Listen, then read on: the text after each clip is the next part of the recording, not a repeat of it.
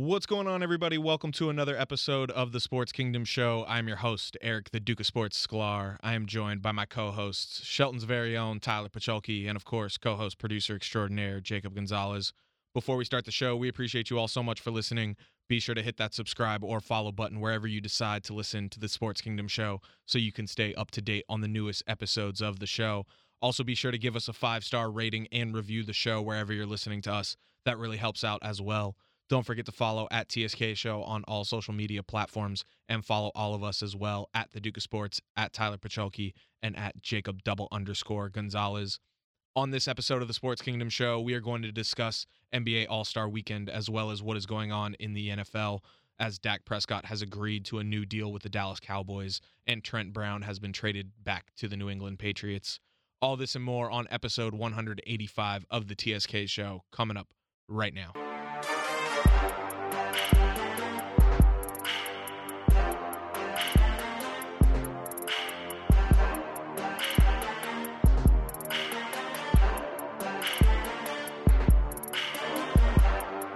Welcome you to the Sports Kingdom. Welcome you sports fans. Welcome you to the Sports Kingdom. Welcome you to the Sports Kingdom. What's going on, everybody? Welcome to episode 185 of the Sports Kingdom Show. I am your host, Eric, the Duke of Sports Sklar. Joining me, as always, Shelton's very own Tyler Pacholke. What's up, TP? How you doing, man? I'm doing good, man. Just trying to stay warm up here. Dude, it hailed today in LA. It was crazy. Yeah, Corey sent me that, and I actually sent him a video of it hailing here. Oh, it hailed in Washington today, too?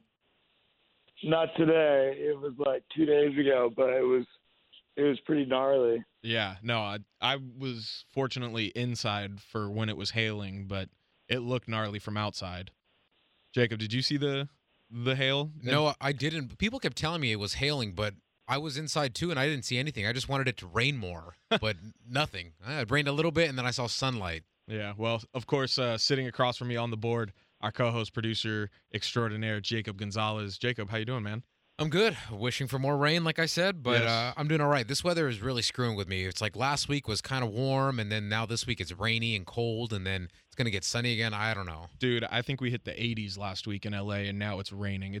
The weather's been very weird as we've turned the calendar How people into get March. sick. Yes, it is how people get sick. But isn't it crazy that we're in March now?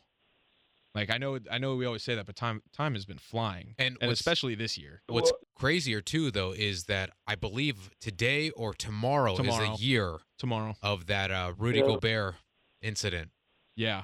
Yesterday was the 1-year anniversary of when he touched all the reporters' recording devices, and then tomorrow, March 11th, will be the 1-year anniversary of that Utah Jazz Oklahoma City Thunder game getting postponed and ultimately canceled, and ultimately the NBA shutting down. And both of us were working that day. I was working the Tim Conway Jr. Remember show. that? I was the one that told Sharon Bellio and Tim Conway Jr. that the NBA had just postponed a game because of a positive coronavirus case. It was pretty crazy that night. And like I was just scrolling Twitter and I saw the video of the Thunder PA announcer being like, "Everybody stay calm. The game has been canceled. You're not in danger, but please exit like immediately." And everybody just started panicking. Yeah, just back then there was just so much unknown. We didn't know what was going on. Nobody did. And then after that, Tom Hanks gets, he tests positive for it too. So it's just crazy to look back 1 year ago. Yeah. Tyler, what were you going to say? I know you were going to pipe in there. No. I was gonna say that it's like nearing the anniversary. So. Oh yeah. We covered it. Because I feel like that that day where they took the players off the court was like when the world went into shock. No, sure. 100%. That was Like, the moment. Well, America went to shock. Well, Like that was grocery stores were emptied out that night. It was wild. I remember, because that was March 11th. That was a Wednesday night.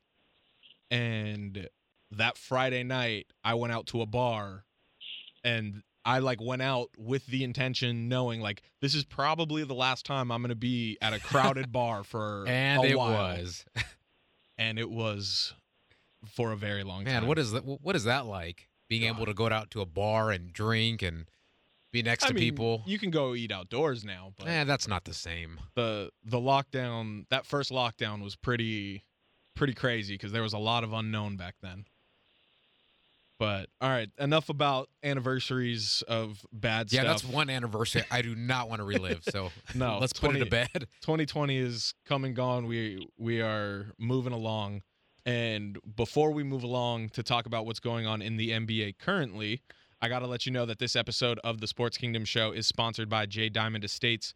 For all of your real estate needs here in the Los Angeles area, contact Jacob Diamond at 818-451-8539.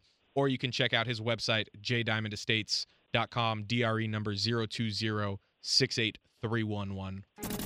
Come on, you're getting paid. Ask something. 3 seconds at midcourt. Final seconds. Bryant for the win. Did I miss anything while I was gone? Kobe Bryant just sucked the gravity out of the target center. What a play. Rebound O'Neal. He went airborne, defied gravity, laid it down with 2 hands, baby. No regard for human life. An 81-point game. You take this and you burn it. Job's not finished. Job finished? I don't think so. So when you get done with this, you should be butt-ass naked.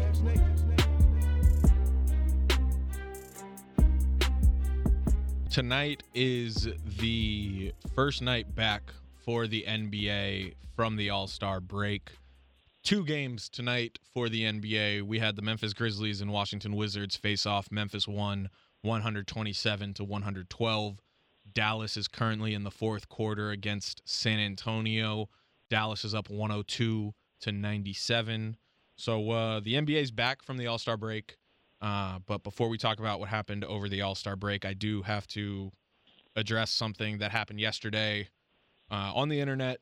And, of course, it was Myers Leonard of the Miami Heat being caught on video saying a derogatory slur commonly used against Jewish people on a live stream while playing Call of Duty. And it wasn't, man, it wasn't. It was out of ignorance, not hate, but that doesn't excuse it. I hate Tyler. That's a very slippery slope. He paused. Yeah. He paused, went through his Rolodex of slurs, No, that's what I'm saying. He definitely landed on said that. it before. But here's the thing. I don't believe him for a second that he didn't know what that word meant. No, I don't either. I don't either. And I also, I truly believe, you used that word before. You know what I'm saying? People do not pull out words that they don't use. You know what I mean? And the way he did it, he paused, thought about it, said it, even added the bitch at the end. And Shannon Sharp spoke on that in the Jewish community. But here's the thing, Tyler, in the Jewish community, he put that oomph on it. He put that chutzpah on it. He emphasized it. Oh yeah. Yeah, and that's what Shannon Sharp was saying. You put all those different things. The cuss word before it, the cuss word after it, the way you say it, all that stuff is emphasized. You know what I mean? That's why that's why he's for sure said it before. He just got caught. Right. And I mean, it doesn't excuse anything. And I mean, it's and his apology was whack as fuck. Oh my God, it was. Saying you don't know what the word is not an excuse. You know what I'm saying? It's a lie. Yeah. Also, I believe it's a lie, but it's also just why? Even if that was true, why would that be what you said? You know what I mean? Own up to it at least. Right. So I like Julian Edelman's response. Yeah. No, listen. Yeah. Julian Edelman had the same exact response to Myers Leonard that he did to Deshaun and Steven Jackson. And there was some stuff on the internet today, and I got into it with some people because they were saying that Myers Leonard is getting a pass because he's white, and Deshaun Jackson and Steven Jackson were vilified because they're black. And no, Myers Leonard's not getting a pass from anybody.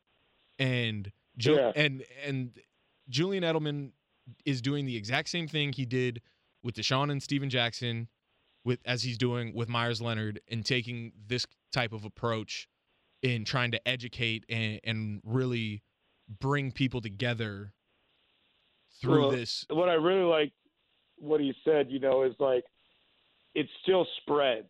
You know what I mean? It's like even if you didn't mean it from like this hateful angle, and it was like pure ignorance. Everybody knows what it means, though. It still spreads, the same way as if he was like, or if he was like really, saying it out of anger and hate. It spreads the same way. Right. It hurts the same way. Yeah, I mean, it's just bullshit, especially in today. Like we're facing all of these issues around, racism and all these different things kind of under that umbrella. Just what's the word I'm looking for? Social injustice. No, yeah, but just like categorizing people and hating them in general. It's just it's happening so much. It's just like you get no passes right now. Like you gotta understand. No, not right now. You get no passes ever when it comes to this type of stuff. Yeah, well, I mean, yeah, I can't go. I mean, we can't go back in time, but it's just like you can't say that shit, and even like you can't even joke around about that type of shit, because then you go and you say it like in the heat of a battle, just like that. You know what I'm saying? Like he used that word before. That's why he went to that word. You don't like when you're competitive like that and things come out that you've said before. It's not, he can't play stupid. Yeah. And so, I mean, Myers Leonard is away from the Miami Heat for the foreseeable future. He, like we said, he did apologize. I said it. I don't believe him for a second that he doesn't believe what the word meant. The Miami Heat owner, Mickey Aronson, is Jewish. He was born in Tel Aviv, Israel. So this is clearly a big deal for the Heat organization. Like Tyler mentioned, Julian Edelman reached out and invited Myers Leonard to a Shabbat dinner to talk about what happened and educate Myers on why the word he used was a slur or is a slur. And listen, I mean, I saw it on Twitter and I retweeted it. It's the perfect response. It's the Jewish way isn't to shun someone. It's to invite them over to Shabbat and to talk about it. So it's the perfect approach, I think, for Julian Edelman to take. And Tyler, you were talking about how with everything going on with like the fight against racism and hate and social injustice and all of that, I'll be honest, I was very, very disappointed that I didn't see a single active NBA player say anything about what happened yesterday until today, when Leonard's teammate, Udonis Haslem, said that what Myers Leonard said won't be tolerated. And I posted on my social medias today that I'm sick of what's been happening, and I'm really sick of Jewish people being the only ones to speak out on anti-Semitism. Like, hate is hate is hate, like no matter who it's directed towards, and it should be eradicated. I mean, look what's going on in New York City with Asian Americans. Not just New York City; it's all over the country ever since COVID happened. It's just like that's what I mean. We're bringing all this shit because it's all the same. You know what I mean? Like obviously, like African Americans have been the focus of it because that's been the most like polarized story. But it's all the same shit, and it's all got to go. And that's really what this time has been, is like, a lot of people are waking up to get rid of this shit. Yeah. But you're right. I mean, it's not getting the same press. Right. And the only reason the media is, I think, talking about it is because they have to. Like, at least the sports media. Yeah. No, it is disappointing to the active players. You would want them to be a little more proactive, especially because of what happened this summer. Hold their players accountable. It's like hold your players accountable, people are going to be scared to, like you don't say that shit, you're fucking done. Yeah, and it's like they were on the front lines this summer with what happened, and it's like this is just as much not okay as everything that happened over the summer. And for them to be silent yesterday, it was really, really disappointing to me. Yeah, I mean, and you have every right to be disappointed. I was just like dumbfounded. I couldn't believe it. And like I said, I just always go back to like no excuses. Like you don't just pull out words you don't use. You know what I mean? Like he's probably said that in so many streams that weren't like live streamed. Exactly. Or they were live streamed, and it was before people were paying attention. You know what I mean? Like this dude's had to have said this shit before. Oh yeah. See, this obviously brings me back to the Deshaun Jackson mentioned last year. But my question is, I can't really remember how the Eagles handled that. I mean, you could probably touch up on this, Eric, but did the Eagles have the same response as the Heat did by saying that he's no longer with the team? No, they kept him on the team, I believe. But because my thing is that if you're the Heat, I think you handled this correctly by, handling the situation, addressing it, and letting the public know that you guys are aware of this and the NBA is actually looking into this. Now, my thing with the NFL and the Eagles specifically, because that is the team he played for, Deshaun Jackson, is they didn't do anything about it initially. So I'm not saying that things are getting better. I'm just saying that at least with this is the only thing I see, trying to get something positive out of it in some way or another, that they addressed it immediately. Yeah, they didn't let it sit there and then say, well, he's still going to be with the team, we'll talk to him. No, they said, all right, we got to sever ties. Well, they haven't severed ties completely. Yeah, they just, not completely, but he is away from the team, though. Yes. So that to me is the positive side. Now, obviously, the negative side is that it continues to get said. Slurs like this continue to be said. And what Julian Edelman said was he hit it right on the head by saying, sure, it's ignorance, but you also have a good point. That only goes so far. You know that it's a racial slur. Why are you going to use it? If you wanted to call somebody out or insult them, then just go with the normal cuss word. You don't have to add a racial slur on top of another cuss word. Yeah, and I did go back and look at what happened with Philly and Deshaun Jackson, and I guess they just talked to him and explained what was harmful and disrespectful and all of that to him, but he wasn't he didn't take time away from the team or anything like that. He just issued an apology on social media, and that was it. Yeah, to me, that's just a slap on the wrist, though. 100%. And dude, if you played, video games online, there's so much of that shit going on. Oh yeah. You know what I mean? Like he's just like, he's a pro athlete. He should know better. He has a huge voice. It's a problem. Like these kids online, man, they will say the craziest shit. I mean, racial slurs, homophobic slurs, all that kind of stuff. Yeah, it's insane.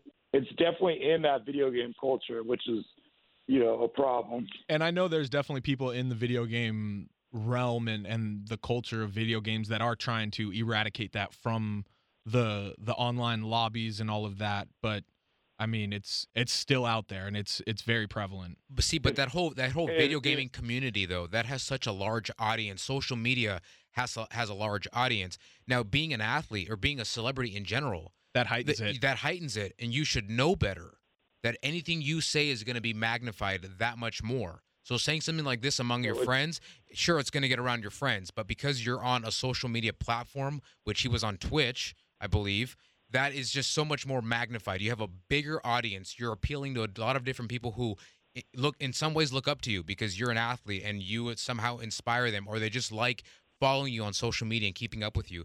You use slurs like this and words like this, then you're just going in a downward trend. Yeah, and I am looking now at. He's been trained to talk. You know what I mean? Like, yeah, these guys go through media training. He knows better. Yeah, and I am looking at an article now on ESPN. I'm looking at the full article from where the Udonis Haslem quote came from. Head coach of the Heat, Eric Spoelstra, said, quote, he said something that was extremely distasteful and hurtful, and we're left with the aftermath of that. Yeah, and they are. But again, they handled it, I think, correctly. Yeah, They handled it better than what Philadelphia did with Deshaun Jackson. I would agree with that wholeheartedly, Jacob. Because you have an issue and you address it. You nip it right in the butt right away. With the Eagles, I'm not bashing them, but I mean they probably could have handled this better. Yeah, by they could have come down suspending harder on him or something, because you can't tolerate stuff like this. Yeah, not at all. Because then you're just allowing other people to say, well, it's okay. I won't get suspended. I can still play games. I'm fine. I'll just get, slap on the wrist. Yeah. It's sad that we're talking about this. I mean, it's a big problem in America for sure. I mean, across the board. Listen, Tyler, if you were to tell me that we were to start some of these episodes the way we've started some episodes, I would have told you you're crazy because I hate talking about this shit. Yeah. It's just, no, we, try to stay out of the political realm, but this stuff kind of is bigger than politics. Yeah. This day and age has made it seem like these are political things because of the party, how the representation of each party has been. But this comes down to treating people. Politics. This comes down to treating people as humans and equals. Yeah, ethics and just exactly. And my thing is, it's such a deeply rooted bad problem in America. Yeah, it's sad. My thing is though is that if you're Myers Leonard, you haven't learned from everybody else who's made comments like these and have gotten in trouble. Maybe not to the degree. Again, going back to Deshaun Jackson, he didn't really get reprimanded fully, but you see the amount of heat that comes on social media.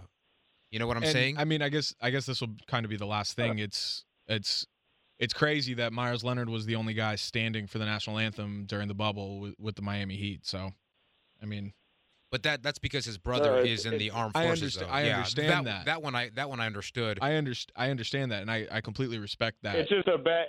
It's a horrible look. I mean, it's like look. Yeah, I mean.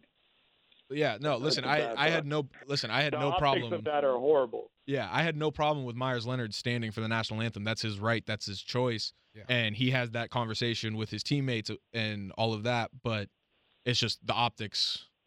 The optics say it all. Yeah, that one again. He's stuck between a rock and a hard place because of his brother. Yeah, and I get that. And then his teammates. So he's got to choose one. Unfortunately, it's a tough decision you have to make. No one's criticizing him for that. No, there are plenty of there are plenty of people doing that. We are not. Well, no, no one's criticizing him for standing for the national anthem. It's just the fact that he was the only one, and now that it's like the juxtaposition next to like seeing these two. It's unfortunate, man. It looks bad. Yeah, but all right. I think we've said all we needed to say about this. Jacob, what do we got next on the docket? Well, on a more lighter note, this past weekend was the NBA All-Star Game 2020, or day, I should say, in Atlanta with resulting 2021. Still stuck in 2020, you see? In 2021, and it resulted in a Team LeBron victory, 170-150. And it was an interesting one, to say the least, which I was kind of interested in how it was going to go. And, I mean, I will say this is the only thing I really want to point out first. The uniforms are really ugly. That's just my opinion. Well, it was supposed to be in Indiana. I know. And they just decided to keep the uniforms. So they went with the theme, sure. But other than that, I think it had its moments. We talked about it a little bit before, but it had its moments. And so I don't know what your guys' initial thoughts of it was. Well, I mean, I thought first off, it was very impressive to see Giannis not miss a shot. Yes, I know most of them were dunks, but he was 3 for 3 from 3. And, yeah, they were probably mostly uncontested, but not missing a shot in a basketball game when you're playing with some of the best guys in the world, that's impressive, I think. And he scored 35 points. He won the Kobe Bryant All-Star Game MVP. But like you were mentioning, Jacob, I think the best moment, and we talked about it a little bit before we started recording, but it was that second quarter run where Steph Curry and CP3 were catching lobs. Steph Curry and Damian Lillard were shooting deep threes. That, I think, was the most exciting part of the game. Tyler, what were you like excited about from the game? Because me personally, it wasn't all that exciting of a game. Like, that was the only bright spot in the second quarter. I mean, Team LeBron completely wiped the floor with Team KD. Yeah, the end of the second quarter sequence was definitely the best part of the game. Dame and Steph both hit their half court shots, and then you got 3 oops in a row. You had an oop to Dame, oop. Oh, that's to, right. I forgot about the Dame Steph, one. And then, oop to Dame, oop to Steph, oop to Chris Paul, which was just unreal. And it was just cool to see how much fun they were having. Also, like LeBron playing with Steph for the first time. Yep, that was cool. They seemed to like really be enjoying it. And overall, it was just fun to watch Steph Curry. To be honest with you, just the whole night, 3-point contest and the game and everything. It was just fun to watch. I wanted to get to the skills and the 3-point and the dunk contest in a second, but I couldn't believe that Steph Curry caught that lob off the inbounds pass. That I thought was the most impressive lob, aside from Chris Paul's because of Chris Paul's age, but that's really what was the only impressive thing about Chris Paul's lob. But you're not really seeing Steph Curry catch a lob off the inbounds pass, but let's not forget, he's 6'3". Like, he can dunk pretty easily if he wanted to. He's just a shooter. Oh, well, he's typically shooting 30 feet beyond that normal spot. That's why. But, yeah, I mean, watching Lillard and Dame's range was just fun. Insane. I mean, it was just incredible. So, yeah, I mean, really, I think Team LeBron stole the show for sure.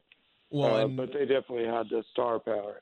Yeah, and I think that was kind of clear when they did the draft. I was very surprised at how the draft ended up because they screwed Durant over. Like, LeBron got the first pick, and then Durant's out, right? And right. So then, like, Durant picks second, and then LeBron picks third. And so after LeBron's first 2 picks, he had Giannis and Curry. So it was just off the first 3 players: LeBron, Giannis, Curry.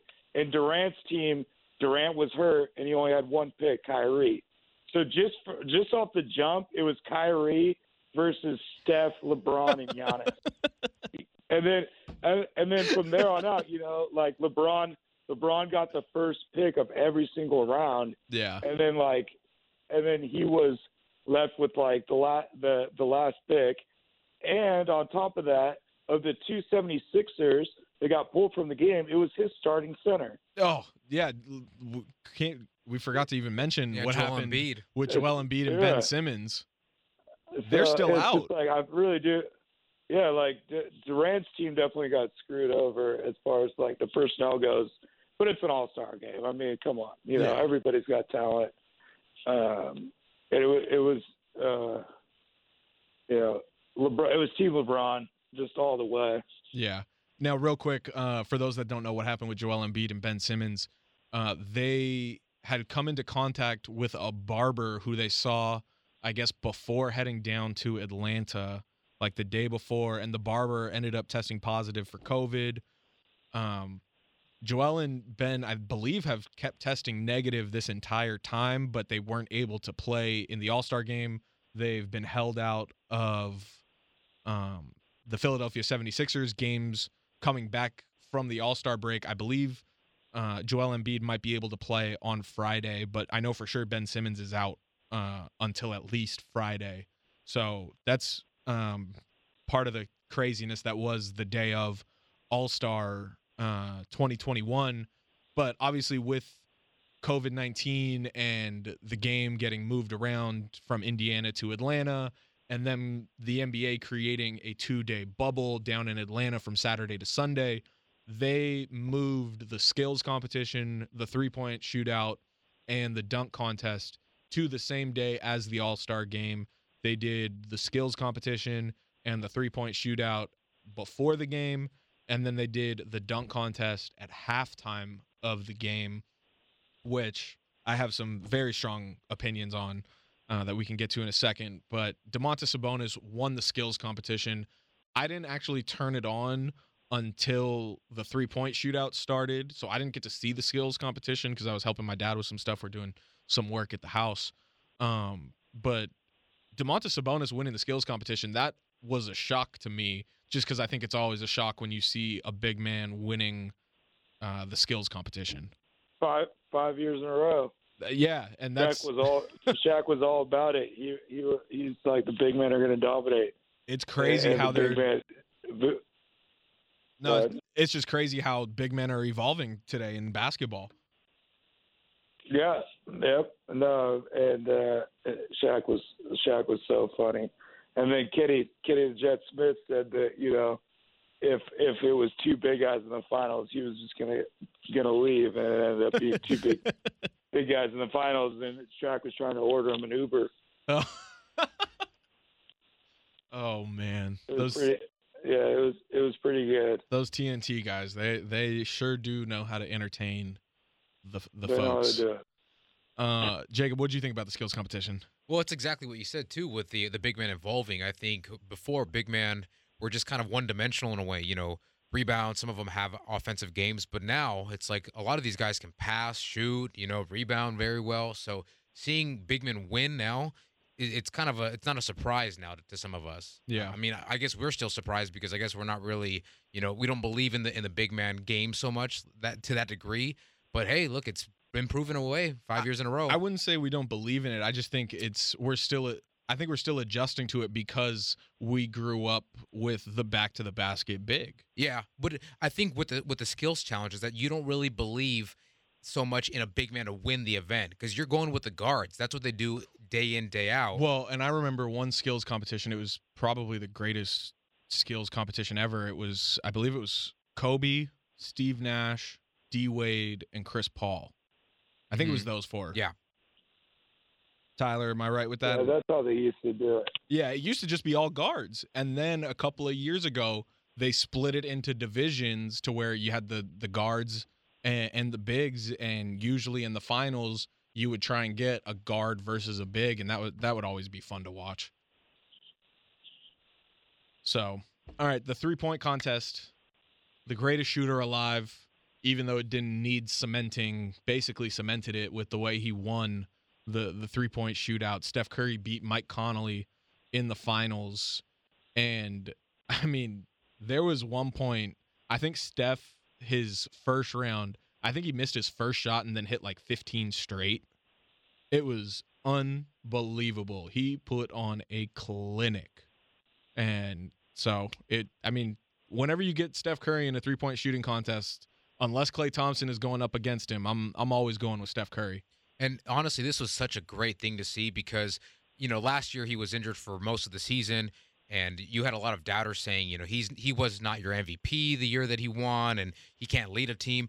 So seeing this unfold before our eyes, and I know it's just an All-Star weekend and it's just a three-point shootout, but just this is who he is, though. He is one of the greatest, if not the best shooter that we have seen. He looked to be having fun again this weekend. And man, see, and that was the best part too. Between that and the actual All-Star game, he was enjoying being back on the court with all these guys. You know, playing for the first time with LeBron was amazing for him too. It was a great sight to see because of all the times he had matched up with him, you know, against him in the finals. But just watching him just have fun and then play at a high level again was just super great to see. Yeah, it was just when Steph showed up, it was like Reggie said, who's playing for second? Well, and Reggie asked him that after he won, and Steph was like, Reggie, sometimes you don't even got to say it. Yeah, because the story goes exactly. the story goes when Larry Bird won the 3-point shootout back in the day, before everybody took the court, when everybody got to the arena, he walked into the locker room, tapped everybody as he walked in and got to his locker, and was like, so who's playing for second tonight? Well, yeah, and he also said that after Steph's first round, throwing up like a 31. Yeah, that was unreal. Like, he's like, he put the fear of God in them. It's like, it doesn't even matter how good of shooters they are. They know they can't beat them now. Yeah, and then in the final, Mike Conley ends up putting up 27, which is usually a pretty hard number to beat in the 3-point shootout, and Steph ends up beating him by 1 on the last money ball with a 28. Yep, last shot, just easy. Yep. And then at halftime, we had the dunk contest between Anfernee Simons of the Portland Trailblazers, Obi Toppin of the New York Knicks, and Los Angeles' own Indiana Pacers, Cassius Stanley. Anfernee Simons ended up winning the dunk contest over Obi Toppin. But let's be real here, folks. Cassius Stanley got absolutely robbed in the first round. That was a 50 dunk. I'd never seen someone do that in a dunk contest before. He put the ball between his legs and went off the same leg that he jumped off of and bounced it. It was unbelievable. And then somehow Obi Toppin does the same exact dunk Zach LaVine did in warm-ups just like 3 or 4 days prior, and Obi Toppin gets a higher score than Cassius Stanley. It was complete and utter bullshit. Yeah, see, the judging on this is really weird. I don't know why it's gotten, I guess, difficult in more, in the recent years, but it's like one dunk gets you, a simple dunk gets you a 50, but a more complicated one that we probably haven't seen, in a while or ever, that gets, a 45. I don't really understand that part. Cassius got robbed for sure of a higher score. I mean, I don't know if it's a 50 necessarily, but it's definitely not a 44 or whatever the fuck they gave him. If it's not a 50, it was still the best dunk of the first round. It was. He got robbed. It for sure should have been Simons and I mean, I would have liked to see Simons and Cassius. Cassius' second attempt, I think he was just like flustered after not getting on the first attempt. I think he stopped caring. I think he was just like, well, if they're not going to appreciate that dunk, I'm just like, yeah. And he wanted to go underneath. He was trying to go underneath his butt. Yeah. And I've seen him do that dunk before. Oh, yeah. You know what I mean? No, so, Cassius Stanley was born to win an NBA dunk contest. Yeah, and it's not to take away from Obi. I thought it was dope when he brought out his dad, street ball legend. That was dope. That was cool. And then Simons, blowing the kiss at the rim and grabbing the ball off the mini hoop. Those were both cool, But overall, it was just kind of an eh. Yeah, that's usually how they kind of are. I haven't really seen really exciting one since LaVine and Aaron Gordon. And that's what brings me to my thoughts about the dunk contest being at halftime. I thought that was complete bullshit. Why would you squeeze what's supposed to be the most exciting part of All-Star Saturday night and put it at halftime of the game? Put it before, just like you did the skills and three-point competition. I don't understand why it had to be shoved in at halftime. It was essentially rushed. Like, that halftime was still long as hell, and, like, players don't usually go through that long of a halftime. But it still felt like a very rushed dunk contest because it was at halftime. Now, I'm not agreeing them putting it at halftime, but do you think they have an argument why they placed it there? Because in recent years, it hasn't really gotten good ratings? I guess, but... You know what I'm saying? That because it really hasn't done well, it's not what it used to be. It used to be such a big event, and yeah, it's split up into 3 days, and that was the main attraction of the night. Now, the NBA, they probably thought, hey, why don't we put this at the middle of the game, so halftime, and just see how it does there. When you get more eyes prime time during the game. That's probably what they figured. But my argument, again, not agreeing so much of that, where the placement of it was, but maybe their argument was, hey, let's see how it does here because maybe they'll get more viewers. Yeah, and I also think the lineup for it being Anfernee Simons, who's a second or third year player in the league, and then Obi Toppin and Cassius Stanley, who are rookies, and Cassius Stanley has spent most of his time in the G League this year. Yeah, it wasn't really star-studded, I will say that. So typically it has at least one or two guys that they're like legit dunkers, or maybe they're on the cusp of being stars, or they're really good role players. Well, we knew Obi Toppin and Cassius Stanley were true dunkers because of what they did in college. And we know Anfernee Simons has major hops, but it wasn't as star-studded as a field as in years past. Yeah, to me, I just thought they were all three dark horses. Those three would be fine if you had a couple other. If you had a Zach LaVine, right, and Aaron Gordon, Zion, a Zion or a past winner like Derek Jones or Hamidou Diallo, you know, like anything, you know, just to get a little more pizzazz. I guess that group of players was also just kind of like, man, by like as like the whole contest, like right. You throw a fourth in there, you know, it might have carried it a little better. But right. I guess they're like all supporting actors, you know what I mean? Like, right. And I think there's no lead guy. I also think they had to get guys that weren't actually playing in the game. Like if Zion, I don't think gets called up as an injury reserve, he might have done the dunk contest. Yeah, no, for sure. Zion got voted in. My definitely fault. Played a part. But point still stands. If he wasn't in the game, he might have done it.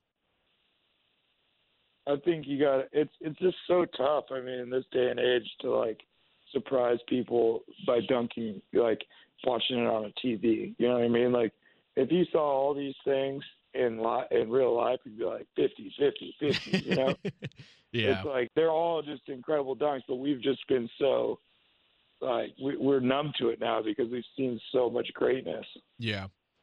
What is interesting though too is that I would say in the last 5 years or so, you've kind of seen the decline in high-profile players because there used to be really big profile players, you know, yeah, or players that had amazing high vertical jumps.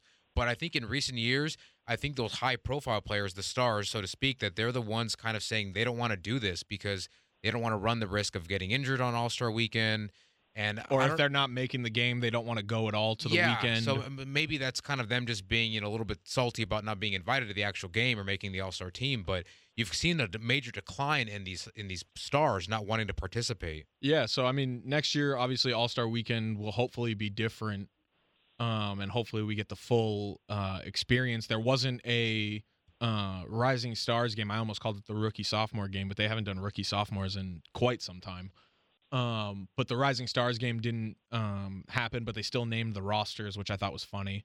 So hopefully we get a normal All-Star Weekend for next season. But real quick, before we transition to some football, we got to talk about Blake Griffin signing with the Nets after agreeing to a buyout with the Pistons, and then LaMarcus Aldridge and the Spurs have agreed to work out a trade. So first, Blake Griffin going to the Nets. They did, they're supposed to play the Celtics tomorrow, I believe, and Blake Griffin and Kevin Durant will not be playing. So Blake Griffin's debut is still on hold with the Brooklyn Nets. But I'm very interested to see what Blake brings to Brooklyn. He was not very impressive in Detroit this season. Clearly he was unhappy, so that probably had an effect on his play. He hasn't dunked in-game in over a year, and everybody on Twitter is saying the second he puts on that Nets uniform, he's going to get that first dunk in a year and everything's going to go back to normal. It's like the Kevin Nash gif of when he was in the wheelchair with the cast and the blanket, and he rips off the blanket and he walks out of the wheelchair and he's completely fine. So that's what a lot of people think is going to happen once Blake Griffin steps out onto the court for the Nets. I think there's a potential for that. I think there's always a potential for a player to get rejuvenated in a new environment and a new city with a new team. Blake Griffin's reuniting with his former Lob City teammate DeAndre Jordan. I know they're probably extremely thrilled to be back together because they were very close when they were on the Clippers. And adding Blake Griffin to a team that has Kevin Durant, Kyrie Irving, and James Harden, that's all just to beat Anthony Davis and LeBron James, huh? It's quite the package. Yeah, they gotta beat everybody in the East and then get to the finals. So this is how you gotta do it. You know, this is what this era of roster management is. You know, it's super teams. It's teams to, you know, players are taking mid-level exceptions to get a ring. This could go a couple different ways because Blake Griffin's like such a weird story. You know, he's been playing so awful. I mean, he's basically a jump shooter now. So like I could definitely see him going there and just kind of like he makes them like a little better, you know. or he could, he gets motivated, refocused, a new burst of energy, and I mean, he's never going to have a double team, that's for sure. Yeah. And coming off of pick and rolls, Harden and Kyrie are two of the best. And then as far as his ability to shoot the three now, it's just like, okay, imagine if Blake Griffin's playing center and they have Joe Harris and Durant out there with Kyrie and Harden. It's just like impossible to guard that perimeter. So it could go either way, just because, like, I would like to think that Blake Griffin's going to go in there and kind of like play better and be rejuvenized, but also like the last year and a half gives you like all the evidence that it's not going to go that way. Right. Blake Griffin was completely fucked, but going to Detroit. Oh yeah. I mean, I don't blame him at all for his game just tanking. It's just especially with how it ended with the Clippers. Yeah. Yeah, that's what I'm saying. It's like what the Clippers and Ballmer did was so messed up to Blake Griffin, and that's exactly why players need to do them and not, it's not about the organization, or you don't owe cities nothing. You know what I mean? You don't owe these organizations shit. Yeah. And Blake Griffin's a great example of that. So he could have, a new energy and a new focus, but he's really going to have to turn his play around for, to be a difference maker and not just like a guy that makes him a little better, a little deeper. I think you hit it right on the head. It's like, if the last year and a half is any indication of who Blake Griffin is as a player today, it's really hard for me to believe that he's going to have a meaningful, and I mean meaningful, impact on a championship run for the Brooklyn Nets. Like, yeah, it's a great piece. I mean, it's a great piece for them to add, but I'm not entirely sold that this was the right move for not just Blake Griffin, but for the Nets in general. I think it was a good move for the Nets and Blake Griffin, as far as Blake Griffin's going to get a shot to go into the finals, which I thought this team was going to the finals before Harden. You know what I mean? Like Kyrie and Durant, I thought were enough to get to the finals already. So it's like, it's a good move for him to get it. This is his best shot at getting a ring. And the Nets, it's like, fuck, you got the money. You know what I mean? Like, yeah. Even if he doesn't come in there and is a big difference maker, he just is adds depth. Yeah, Jacob, where do you fall with this? See, it's kind of hard to tell because in previous years when these teams assemble these super teams, you never know which side you fall on. Do you think that they're going to go to the finals regardless, or do you think they're going to tank? Because you've seen both in years past, You're never really sure. But I think with Griffin, he has come off of injuries. He hasn't played very consistent with the Pistons. I know his situation was a little bit different there. But with him, though, I'm not really sold on this move with Brooklyn. I honestly like their team just with that big three they had originally. I don't really know what more he brings to this team because you already had your big guy in Jordan and you already have your backup centers and your shooters too to accommodate the three stars. So I don't really know much more he can bring. And yeah, his game has changed a lot since going to Detroit. He is now just a jump shooter that banging in down low and back to the basket kind of game. He's kind of gone away with that. As the game evolved, he kind of had to evolve too with it with a jump shot, but you don't really see that back to the basket, hooks and dunking on people kind of style anymore with him. So I don't really know if I like this move so much for Brooklyn. Yeah, I think that Brooklyn, I think their biggest concern is the defense. Yeah. And I don't see Blake Griffin making an impact on defense today as he once did. And let's get something straight here. You said it that about the Lakers. They are tooling this team because not that they're afraid of teams in the East. They have the East on lock. It's the teams in the West that they're scared of. They're worried about the Clippers. They're worried about the Lakers. Jazz. They're concerned. Nuggets. They're concerned about the teams with the big guys. So they either have to outscore them or they have to match them guy for guy. Yeah. So I get the sense of bringing in another big body, but I don't know, man. I'm very interested to see how it all plays out with Blake Griffin and the Nets once he does get out there for them. Like I'm very happy for Blake Griffin in that he's in a better situation and he's happy and Hopefully, like we've said, Tyler, this rejuvenates him. But all the signs and evidence that we've seen, it's pointing to the opposite, I think. I really do.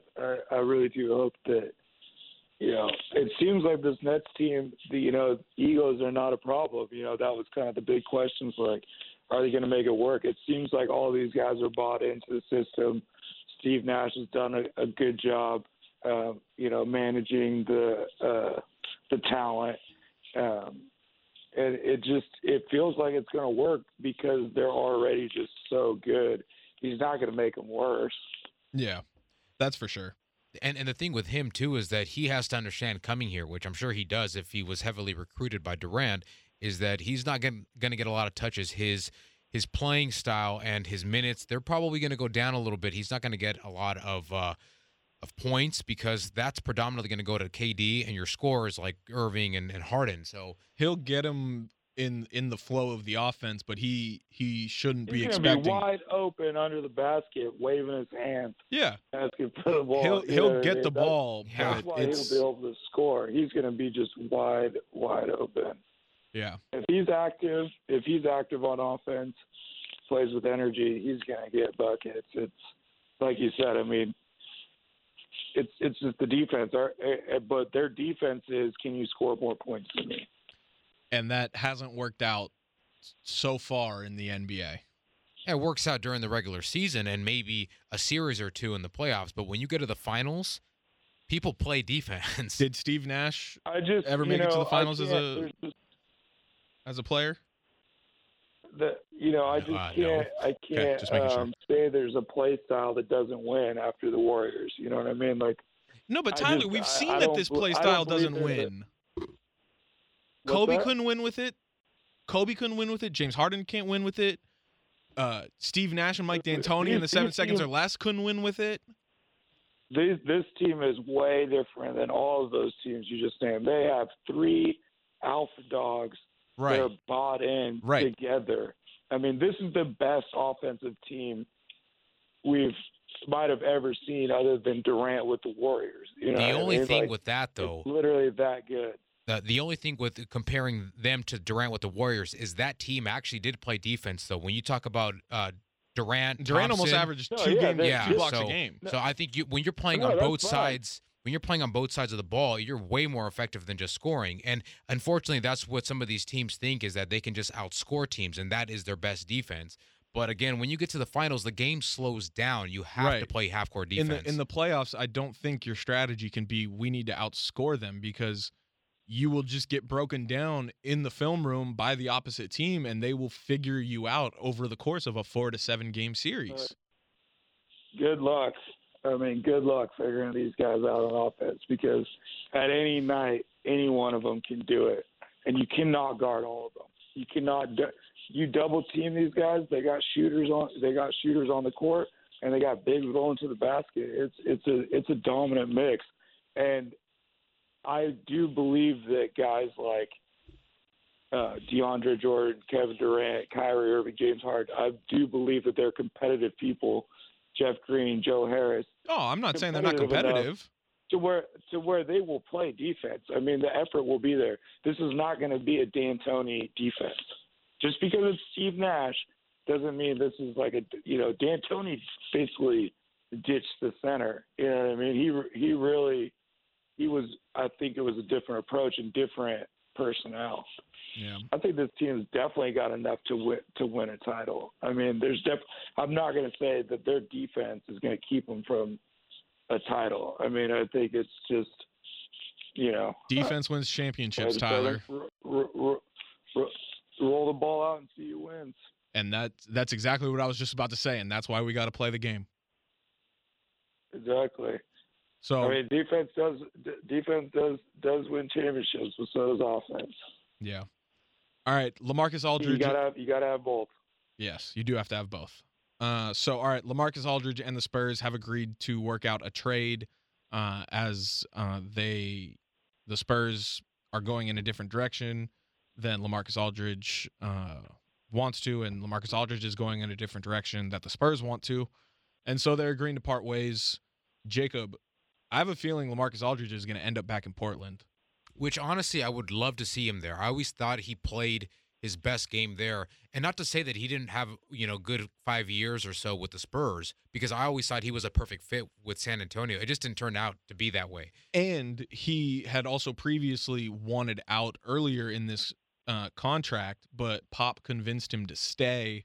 But now, obviously, they are going to go different directions. And I think Portland is the perfect spot for him, like you said. And I was talking to my buddy Corey Holbert about it. Zach Collins is pretty much damaged goods, I think, at this point for Portland. And that is prime pickings for Greg Popovich for a redemption story. So I think if they can work out the money, you send Zach Collins and something else from Portland down to San Antonio for LaMarcus Aldridge. You get LaMarcus Aldridge back with Dame, back in the PDX area, and it's going to be a lot of fun, I think, if that really happens. Tyler, what do you think happens with LaMarcus Aldridge?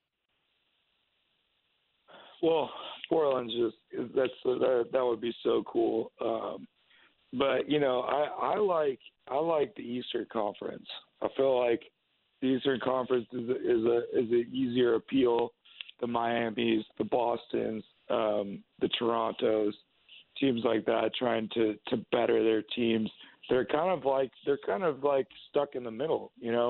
All three of those teams really haven't pushed it, and made a run this season. They're all in the middle of the pack. Well, Boston's the king of almost getting trades done and almost trading all of those assets that they have.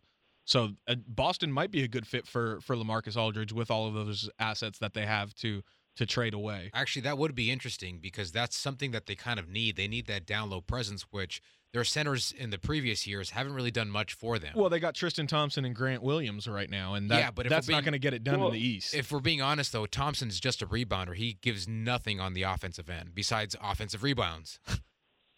Offensive rebounds are important, though. Yeah, second chance points, but scoring. Robert Williams and Tristan Thompson are defensive guys, so LaMarcus would be a nice, addition. For sure. And also, he's a 7-footer, whereas Daniel Tice, Robert Williams, Grant Williams, Jason Tatum, these are all 6'8" guys, 6'8", 6'9" guys. So right. he does add a little more length. Obviously, you lose a little bit of athleticism, but Brad Stevens is the master at half-court sets, and LaMarcus is a great half-court offensive player. So Boston's a good fit, and like I said, I like Miami, Toronto. They could be in the mix. Yeah, and then obviously Laker fans saw a big man is potentially on the move, and they were all about it. And obviously LaMarcus Aldridge was linked to the Lakers in the past before going to the Spurs. I don't think it's a possibility that LaMarcus ends up a Laker for a multitude of wrong fit. Yeah, for a multitude of reasons, but I think the biggest reason is Greg Popovich is sworn to never help the Lakers. I mean, look at the package that he took in return for Kawhi Leonard, just because he didn't want him going to the Lakers. Yeah, well, it's the Lakers need rim protection, rebounding, right? And that's not LaMarcus's game. Yeah, exactly. I mean, they need more of the Drummond fit would be much better. If the Lakers could sign Andre Drummond, Tyler, especially after losing out on Blake Griffin, who was potentially linked to the Lakers as well before going to the Nets. He would. That's a horrible fit to me. You know what I mean? Yeah. Your two best players are forwards. Right. Not only your two best players, arguably the two best players are forwards. Yeah, Andre Drummond is a much better fit for the Lakers. They need somebody that can play and protect the rim so Ant Davis can go out there and play power forward. Yep. But I mean, we'll see what happens with LaMarcus Aldridge and the Spurs. The trade deadline obviously is coming up in a couple of weeks. And the buyout market is starting to heat up, so we'll see if the Lakers make any moves. But other than that, that's all I got for the NBA. So let's hit the gridiron, Jacob. I'm just about that action, boss. You play to win the game. Hello? You play to win the game. That's why we took the damn field. I'm just here so I won't get fined. Straight cash, homie. But they are who we thought they were. And we let them off the hook. That's as good an effort as I've ever seen in my life from a running back. Don't you ever talk about me. Wilson toward the end zone. The hold is down. The kick clears the line. And Greg Zuerlein sends the Rams to the Super Bowl. Are you kidding me? Seattle's going to the Super Bowl. It's my quarterback.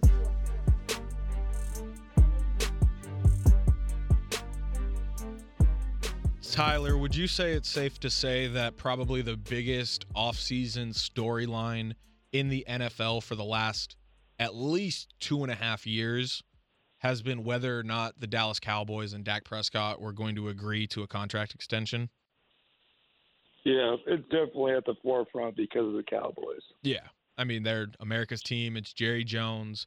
My hand never gets cramps when I'm writing checks, like all of that. So, and especially with Zeke getting the deal before Prescott, that really accelerated that storyline. Yeah, and Amari Cooper. You're right, Tyler, 100%. Giving his weapons deals before Prescott, that kind of accelerated the. But it did accelerate it, but it's like that's what you do. I mean, that is the formula. Is if you got a good quarterback on the rookie deal, you got to get everybody around them, and they did. They bought in. They tried to get it done, and they didn't. And now he's off of his rookie deal, so they got to pay him. Yep. And so what was it? It was week 5 when he got hurt this season, and I don't know specifically if it was like broken or dislocated ankle. It was so bad to watch live. It was a very gruesome injury. Yeah, it was a very gruesome injury. But that happened week 5, and then the talks about his contract exploded because it's like he has this potentially career-altering injury, and he is not financially secured long term.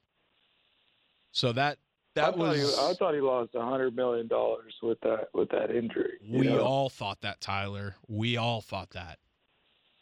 And I'm just yeah. So Monday, I'm so happy they did this. Yeah. So Monday, news comes out that the Dallas Cowboys and quarterback Dak Prescott agreed to a 4-year, $160 million contract. That includes $126 million guaranteed, and the deal is technically for 6 years, but voids to 4 to help Dallas against the salary cap. So the deal can be worth up to $164 million, and Dak's signing bonus is $66 million.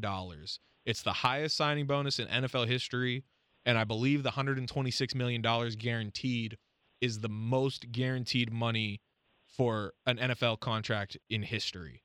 So a historic deal. I could not stress this enough. I am over the moon excited for Dak Prescott. He deserves this every bit, every penny. He deserves it because the Cowboys strung him along this entire time. He has won them games, gotten them to the playoffs, even though they haven't won in the playoffs with him. He's gotten them to the postseason. But, Tyler, I honestly can't justify Jerry Jones giving him this contract after the injury. I think this is asinine on Jerry Jones's part.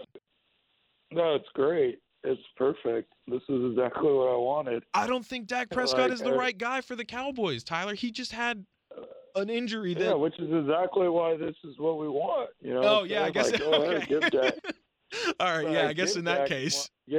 Like Dak wins, the rest of the NFL wins. It's like, you know what I mean? Like he wanted 40, he got 40 a year, and I'm not a Dak person.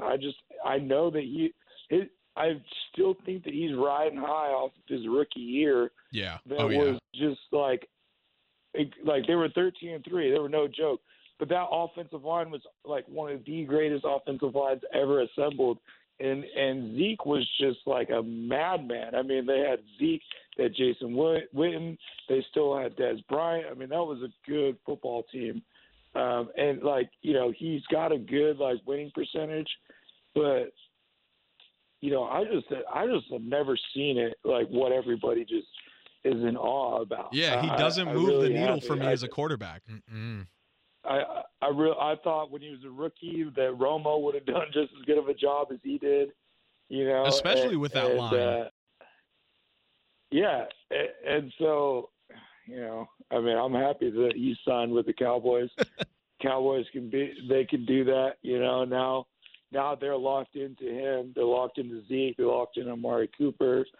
DeMarcus Lawrence has got a big contract, and they're locked into an 8-8 record for probably the next 4 years. Well, and their line is not what it was. So, you know, you just invested in these guys that shined when that line was tremendous. So now these guys, like, you know, typically I think football teams are built from the inside out, you know. Yep. So that's, you know, you do have to get a quarterback. He is deserving of all the money.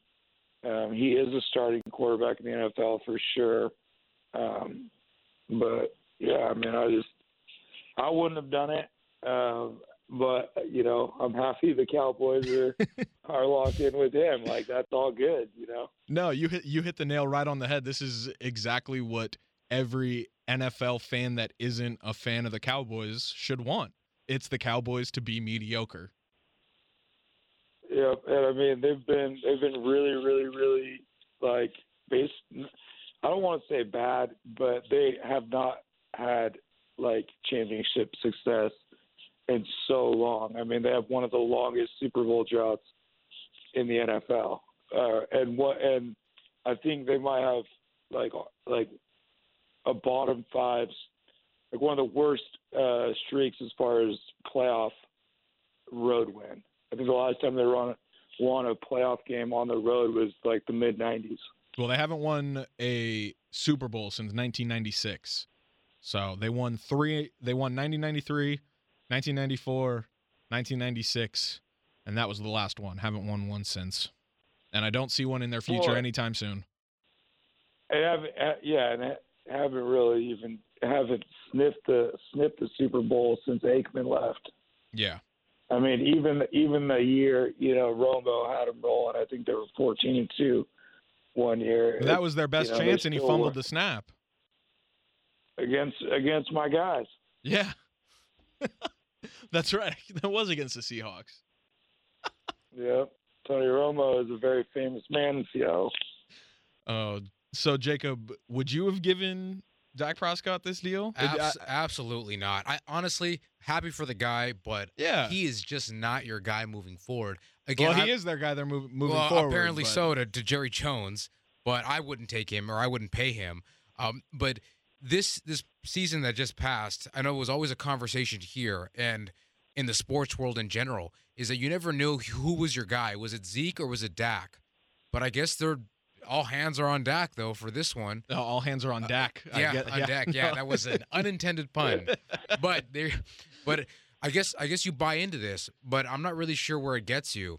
I mean, you could be happy if you're the rest of the league because they're going to be sucky, mediocre. Good stats.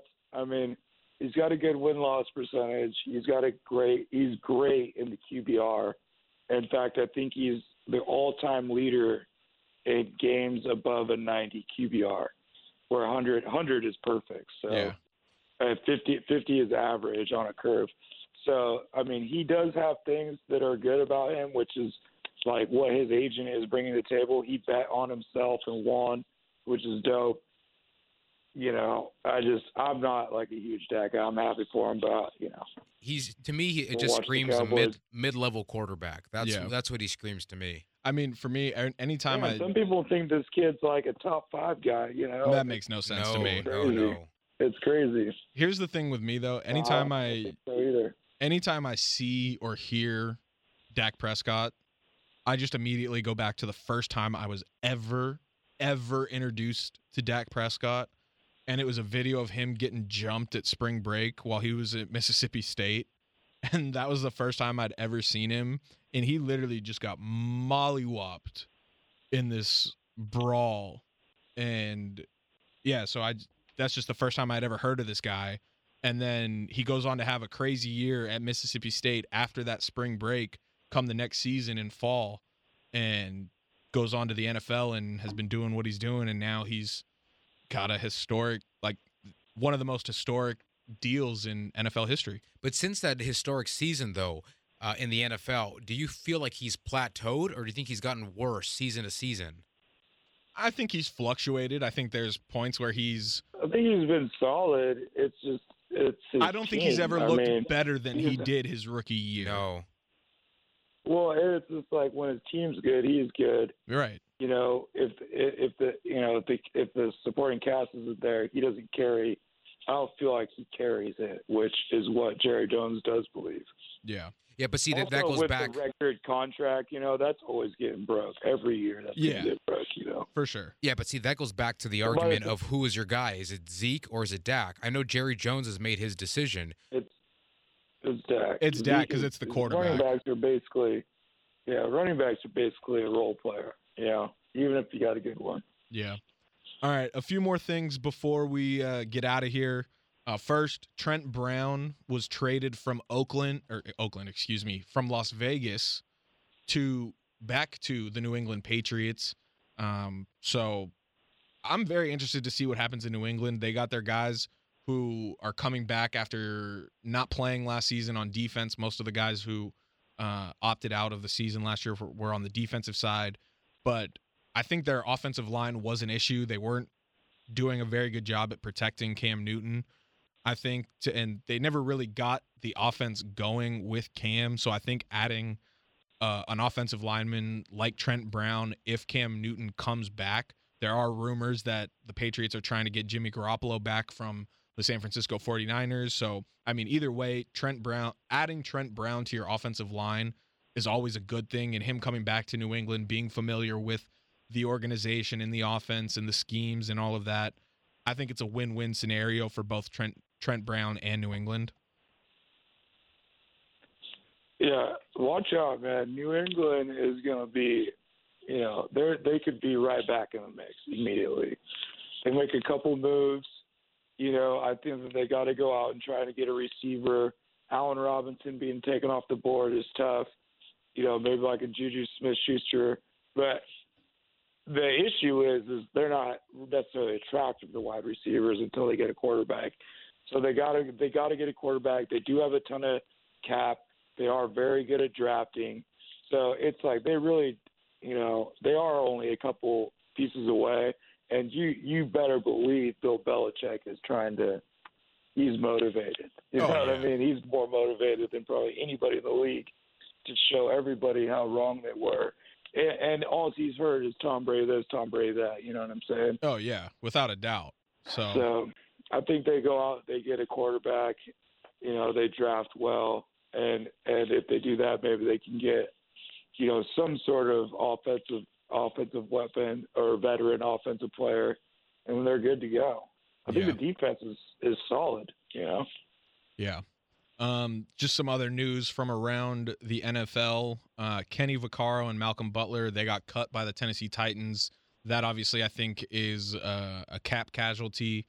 Tennessee trying to create cap space now that the salary cap has been lowered because obviously the financial impacts of COVID-19 on the NFL as a business. So teams are having to shuffle the deck. There's been cuts all over the league.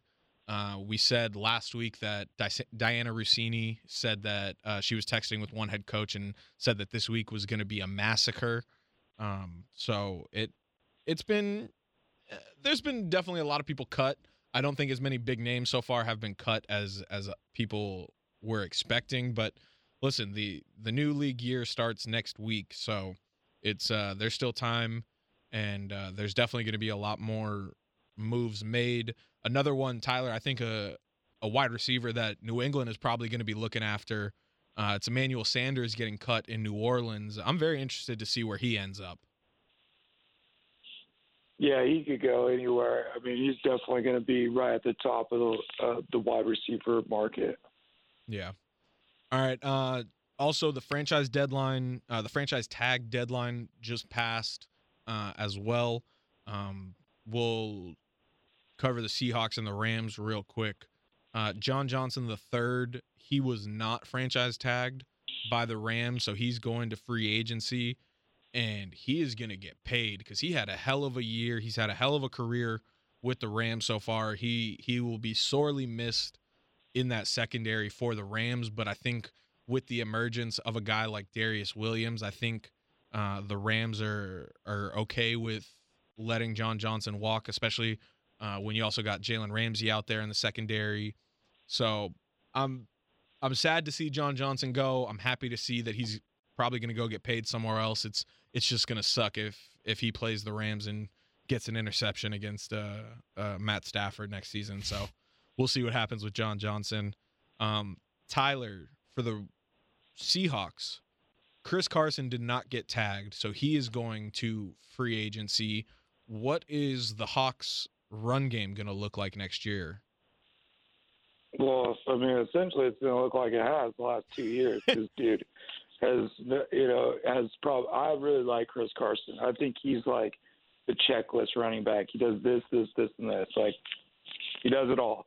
But he's had trouble staying on the field. And, I don't think that a running back mixed with not being able to stay on the field is definitely not franchise tag level. And then the other guy that was, up for the tag was Shaquille Griffin, our number one corner. He also wasn't tagged. So, you're going to – I think Seattle, is just saving their cap. We let go of we let Carlos Dunlap walk. Right. I'm very surprised by that. We've got a top 12. I mean, he would have cost $14 million. I get so that. Essentially would have cut. I mean, that would have cut our entire. That would have cut our budget down to like $8 million. Oh, jeez. And I think right now we're at a top 12 cap space in the NFL. So, and I do believe we're a top 5 drafting team as well. I think we do really well in drafts. So. Running backs, I think, as much as I like Chris Carson, we get running backs. I mean, we get guys in there, we plug and play, next man up mentality. Shaquille Griffin, I think, is going to be more of a loss, but I don't think that we're ready to commit that much money to his position. Rather, we're probably going to go look for edge rushers. Yeah. So, I mean, I was surprised by Carlos Dunlap only because they had traded for him mid-season, but when he's going to cost you that much money and you're trying to keep the flexibility open with your cap space, that makes sense. And that's it. Carlos Dunlap honestly is like the picture perfect scenario of like what we were talking about with this massacre week or all these cuts and everything like that. So that makes more sense now. And he's not a top 10 guy. You know what I mean? It's not like Carlos Dunlap is like, he's a good pass rusher, but you can get someone at Carlos Dunlap's talent level for less than $14 million. Yeah. All right. Last thing. So ultimately, I like the moves. Okay. All right. Last thing. You got an update on Russell? What's going on with old number 3? So, I think the good news for Seahawks fans is there is no update. I haven't seen anything from John Schneider, our GM, or Pete Carroll, which is really good because I think all of this is kind of driven by the media, just overanalyzing a couple comments that I don't think were as legit as you thought. I mean, I don't really believe that either party wanted this trade. But you can't deny that calls are being made by Seattle and Seattle's taking calls. Yeah, but you're always picking up the phone. I mean, with a talent like Russell Wilson, you just never know. People are always calling, and that's why he had to put out a list. The list, like we said last episode, the list was an insurance policy. It's like, well, if they're taking calls, I want them to only take calls from this, and this. And we can check the Cowboys off now. Oh yeah. And so I was just about to say, now it's a 3-team list, and it's just like, I mean, the Bears, Saints, and Raiders. It's like the Bears and Raiders. I know the Bears are completely desperate, but I don't think the Bears could trade their whole team to us. And I don't think it would be enough. and the Raiders, I think, are in a similar boat.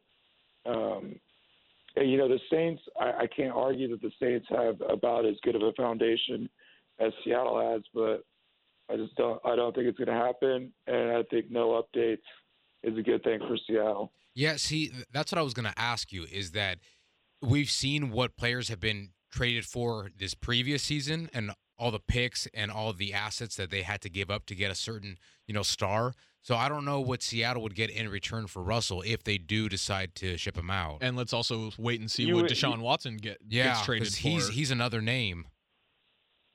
Yeah, and I think with Russell, for them to take a trade, they would need a quarterback and like 3 first-rounders. You know what I mean? Like Derek Carr and 3 first-rounders.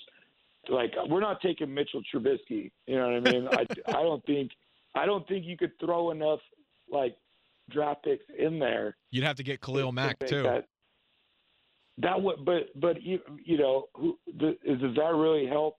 Any? It's like I would still rather have Russell Wilson than Mitch Trubisky and Khalil Mack, because Khalil Mack can't run the offense. Yeah. And the Saints don't have the quarterback. The Saints have like talent. Yeah, you're not taking Jameis. You're not taking Taysom Hill. Jameis is a free agent, I'm pretty sure. Oh, that's true too. I don't even think Jameis is tradable. And it's like they just paid Taysom Hill, like, you know what I mean? I think Sean Payton, like, Russ may want to play for the Saints, but Sean Payton has been in love with Taysom Hill for a long time now. He keeps comparing him to fucking Steve Young. So I haven't seen it yet. Who knows? Who knows what he means by that? But I like Taysom Hill, but we're talking Russell Wilson here. I don't believe any of those teams have enough, and it's just Russell Wilson's not going to get a better situation anywhere else. Seahawks aren't going to get a better quarterback anywhere else. Yeah. So, all right, no news is good news then for Seattle Seahawks fans. But don't believe all the smoke. You know what I mean? Hey, where there's smoke, there's fire, though, Tyler. Where there's smoke, there's fire. That's true. That is true. But I do believe that most of these people talking it's all hypothetical. Yep. All right, you guys got any shout outs before we get out of here?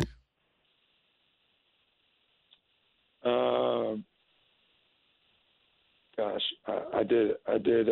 Damn it, you forgot it. I did have one. I'm drawing a blank because I feel like it was in the high school sports arena, but now it's escaping me. All right, Jacob, you got one? No, not this week. All right, well, I'm just going to shout out the Lake Show as they get prepared to start the second half of the NBA regular season.